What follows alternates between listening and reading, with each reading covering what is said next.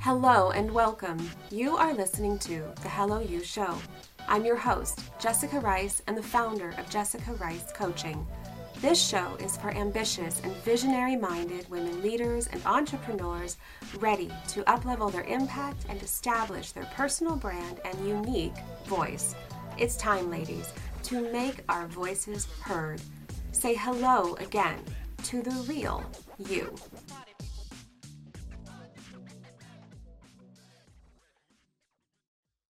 Hello and welcome to the Hello You Show. My name is Jessica Rice and I am your host today. And this is the place where we come and talk about women's growth, authenticity, and how we rise up in our careers and businesses. And I wanted to talk to you today about relationships and what that means for our lives and our growth and our own health as we're moving forward. However, I do not want to talk about the relationships that you might be thinking about. I am not talking about love interests, spouses, partners, or romantic types of relationships. In fact, I am talking about the relationships in our careers. And there are really three types of relationships in our lives that are so important for us to grow and nurture and know how to operate in and around in our careers. And so the three that I've identified, the first one is the trusted advisor. And the second relationship is the business partner. And the third relationship is the backstabber. I know. How is that the relationship that we want to cultivate? Don't worry, I'm going to get into it and I'm going to break it down for each type of relationship so that you know exactly what I'm talking about and how you can approach each one in a way that is beneficial for your career, your growth, your leadership, and your own health, your brand health. So I really want to start with the most tricky one, and that is the backstabber. Now, I know that sounds really harsh. In fact, they may not be a backstabber. They might just be someone who takes credit for our work or undermines us or overly self promotes. But in the end, it's really someone that we struggle with trust. We struggle with having trust with them and them earning our trust. And sometimes these types of relationships, they don't have the self-awareness required to earn our trust. And so it's really important that we understand this distinction about earning our trust because it's so crucial that we consider this. Oftentimes in our careers, we're really thinking about how do we earn someone else's trust? And we spend so much time trying to earn their trust that we forget that earning our trust is just as important. And so sometimes if we're spending way too much time there, that can be to the detriment of our own careers and our own growth and up-leveling because we either spend too much time in this area and not enough time in other areas, or we get burned. And so it's really important that we understand how we can maneuver in scenarios where we're dealing with different people that we just don't fully trust. We've got different feelings that are coming up for us. Maybe there's anxiety or worry or fear or anger or frustration. And we don't really know how to respond or how to deal with people in our lives who are bringing forth these types of emotions. This is where emotional intelligence really can come into play because now we're really having to work that muscle in such a deeper way. And it's challenging. But trust again, it's a two-way street. And you have to learn to set your own boundaries with other people. And this is so that you can, A, you can look at the situation for what it is. It's an acquaintance, okay? This is a working relationship. It is not a friendship. It's an acquaintance. Two, you need to understand what key triggers come up for you before You overly trust someone so that you aren't divulging information that's not intended for them. And it's really only intended for those closer circles in your lives. And then three is really working through the situation in a way that keeps you in integrity. This is so important because when these types of feelings start to come up, there's a number of things that can start to happen. Either we're pouring too much of ourselves into this other person, where we're now potentially sacrificing or putting ourselves into jeopardy because we're trying too hard to be liked, to be pleased, all of the things that come up with those types of scenarios. Or in that process, we share things that they shouldn't really know, just trying to get them to like us. Or we react in the other way. We start complaining about them. We start losing value. We lose face. We might even go up to a senior person and say something that's not appropriate. So we want to save ourselves from falling into these little traps that can come up because, really, in the end of the day, these are emotions that we're just struggling to figure out, to understand, and know how to handle. But sometimes, without further inspection, we start going down other paths that are not healthy for us and don't really lend us the type of outcome that would be most beneficial. So, I have some series of questions that I want you to consider as you're thinking about how you handle what I call the backstabber. Because sometimes in these scenarios, that's how we feel. We feel like we have been rejected or backstabbed or undermined or a variety of feelings that can come up.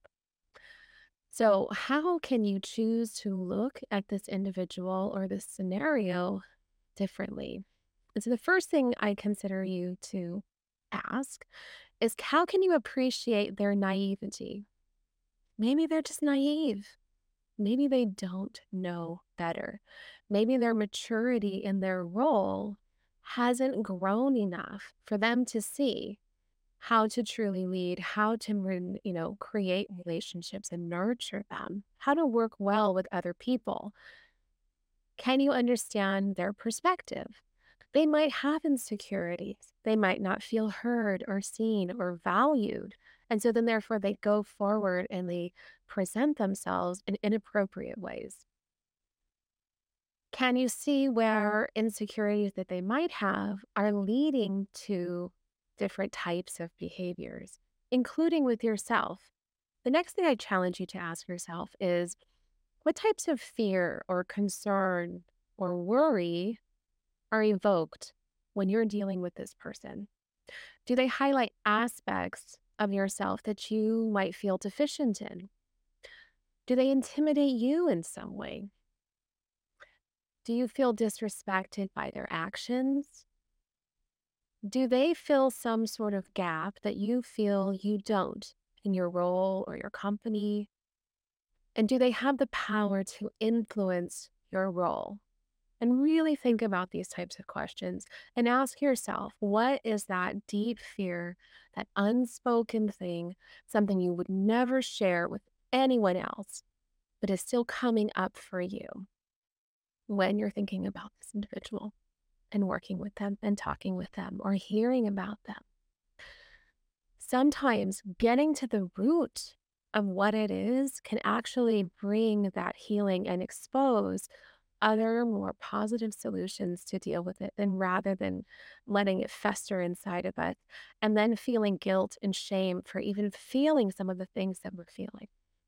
So really challenge yourself to ask, could some of those things be coming up for me? Is there an unspoken fear that they evoke from you?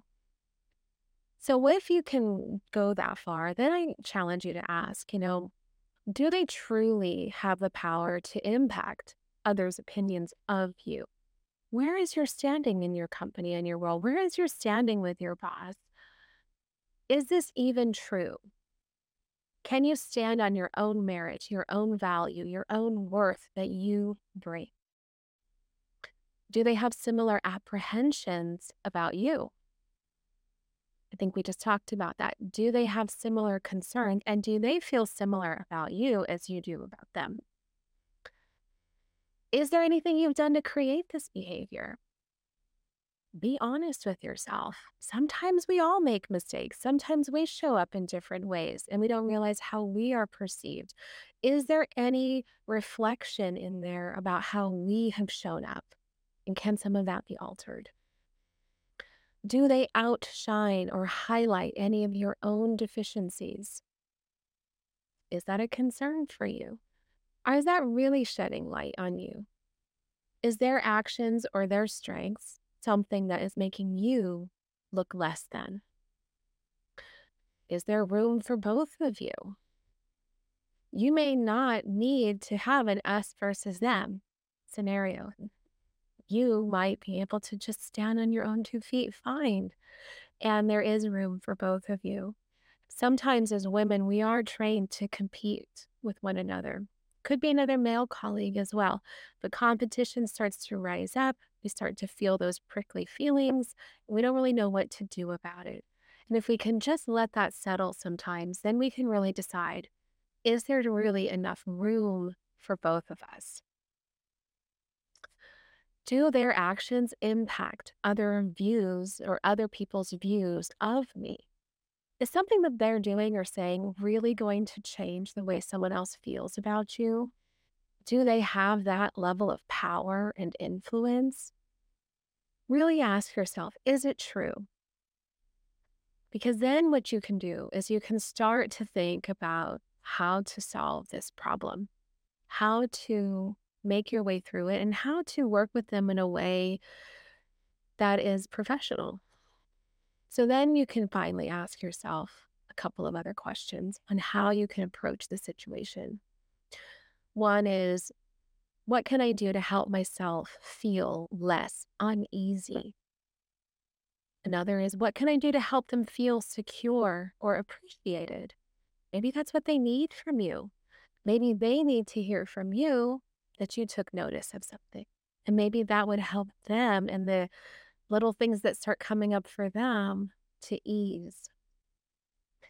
What can I do to nurture a rapport? I didn't say go out and be their best friend. Can you nurture a rapport with them? What can I do to establish a working relationship or even a sense of loyalty? Sometimes, when it's even the most benign things, we can at least start to establish that rapport and loyalty from someone else, even if there's pieces of that relationship that don't warrant 100% absolute trust. What can I do then that will make them feel better about this situation? And what can I do to make me feel better about this situation? How can I help us both? What do they need from me that I haven't given? What do I need from them to better perform my role? Is there anything that you need from them to perform your role? Is it even required? And how can I shine my own light without worry of their influence? Remember, sometimes we take on or perceive other people's actions and behaviors as something wrong with us. That's our ego coming into play. That's us looking at our deficiencies, and that's us looking at someone else and comparing ourselves. If we can put a stop to that and recognize what we bring, that can really lessen some of the other feelings that are happening, even if they do something to us or do us wrong. Even if they try to steal our idea, we supersede that because our brand precedes us. So if you were in the process, you know, of this and you're uncovering what it is that makes them behave a certain way, and if you're opening yourself up to truly tangible solutions, you are paving a way for yourself to not only work through this scenario, but you can work and learn and grow in all types of future scenarios that present similar obstacles. You are capable of rising above and being the type of leader that the company needs, that organizations need, that can move through scenarios with greater ease, purpose, and confidence. This is you learning, this is you growing and finding ways that is mutually beneficial for the two of you to continue to work as acquaintances and still, get shit done. And in this way, you are also not compromising or jeopardizing yourself or your integrity. I feel like this is such an important thing for us to consider because it's this huge learning opportunity to better know and understand ourselves, what triggers us, and how to get ahead of it so that we don't fall into this path or this trap in the future. So, when we truly have boundaries in place, that we can support knowing our own worth, what we bring to the table, and then we can be, less rocked by others' behaviors and perceived intentions. Then we can stay the ground, we can be solid, and we can move forward confidently. So that is relationship. So the next relationship to really talk about then that we can grow from is establishing business partnerships. Business partnerships are exactly how it sounds. These are key people that we can connect with and that help us learn and grow in both our roles as well as for them. And it increases awareness of how our role impacts others and the business. So, establishing business partnerships can really happen both inside and outside of your company. And this is where you actively seek out establishing relationships with key stakeholders, subject matter experts, and really industry experts. This is where you're doing more of the groundwork, more of the legwork, and really reaching out to see how you can grow and expand your knowledge base. And in this process, you are developing relationships. Doing this increases your awareness and scope of both your knowledge and your impact. And it's essential to really create growth and reach for that next level of success. So, how do you really go about developing these relationships? And quite honestly, it's not as challenging as we often may think it is. Usually, when I'm working with clients, this is where we get stuck and it becomes bigger than it really has to be. And mainly that's dependent upon mindset and our own view of ourselves. The action in and of itself of establishing these relationships is more or less relatively simple and straightforward. The action is making the action, it's taking the next step, it's making the outreach and the connection and the ask. But the real work comes from within. So let's talk about the action part a little bit. So the reaching out part. Well, you have to reach out to make a connection. And that is the scary part for most of us. If we think about our own self-worth in this, that's where it starts to feel like a bigger mountain that we're having to climb. Because then we start to insert ourselves, our ego, our lack of worth into the scenario. If we're able to remove some of those emotions and just know strategically that this is something that we're doing and you know how to do it, then it becomes less of a problem or less of a concern. If, on the other hand, they have already reached out and made the ask or a connection with you, then you're still following the same approach that you do after, which is maintaining that relationship, keeping it nurtured, following up and following through to continue to develop that trust. So most of us get really stuck on that initial ask. The impact really then comes, though, from the nurture and continuance of contact. So the initial outreach could be an email, a phone call, a request for a one-on-one. You can really use this time to ask questions, get to know the other person, and see truly how you can support them in your role, how you can help them. And in turn, that's what, you're learning about what they do. And that's really what the ask is. You're learning how you can grow by getting their knowledge and then how you can then give back which is why they would share with you, why they would sit down with you. Most people are happy to share some wisdom or knowledge with you if it's for intrinsic purposes. It's not necessarily because you are now scheming and strategizing. You're really just trying to get to know them and understand how you can best serve this relationship. And mainly in the sense that you're establishing a connection, you're networking, you're building your brand. And we don't know where this can lead. They may come across things or see things that you don't see. They may know things that you don't know. And so, as you're making those little touches and getting to know them and caring about them, now they're keeping you in the back of their mind for other opportunities that might come along. And there's different types of opportunities and relationships that you can start to develop as you're thinking about business partnerships. Again, inside and outside, you're creating visibility for yourself and your brand. And these types of relationships are invaluable to you. So, how do you really nurture? How do you continue the relationship after you've had the initial contact? You follow up. You check in with them. You see how they're doing. You update them on your progress or, let them know about something that was successful for you, maybe based on some advice that they may have given you.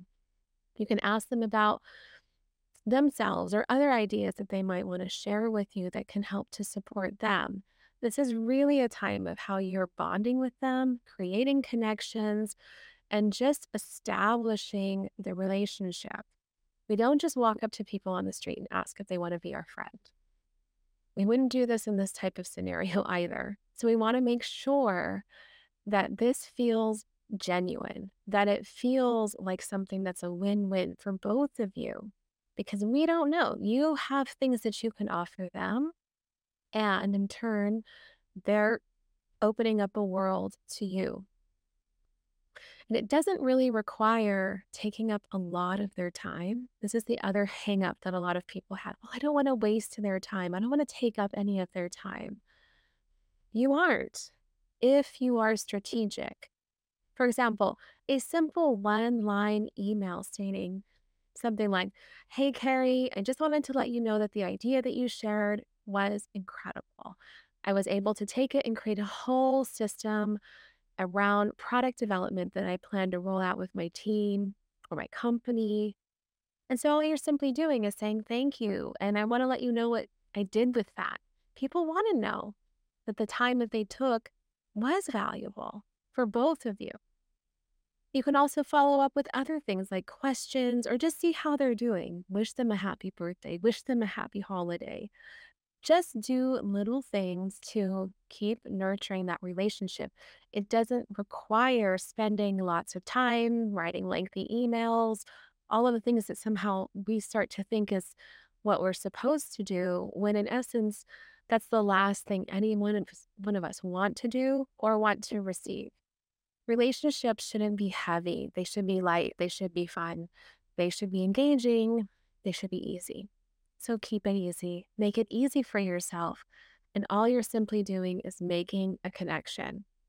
If for some reason someone doesn't want to connect, it's fine. Move on. Make another one. Not everyone may be in that same boat, but there's plenty of people who will be and who want to be. And so if it's inside of your organization, set up different conversations with them. See, what their role consists of and how they can support you.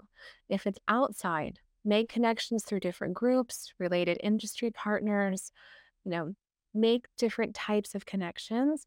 And then this way you can just strike up conversations. You never know where it will lead. So the third relationship that I really want to discuss is the trusted advisor. And this can really be a mentor or a coach. And oftentimes when I'm talking to people about creating, a trusted relationship or a trusted advisor, this is when they start talking about their work spouse or a really close colleague. And while that might sound like a good idea, oftentimes it's not.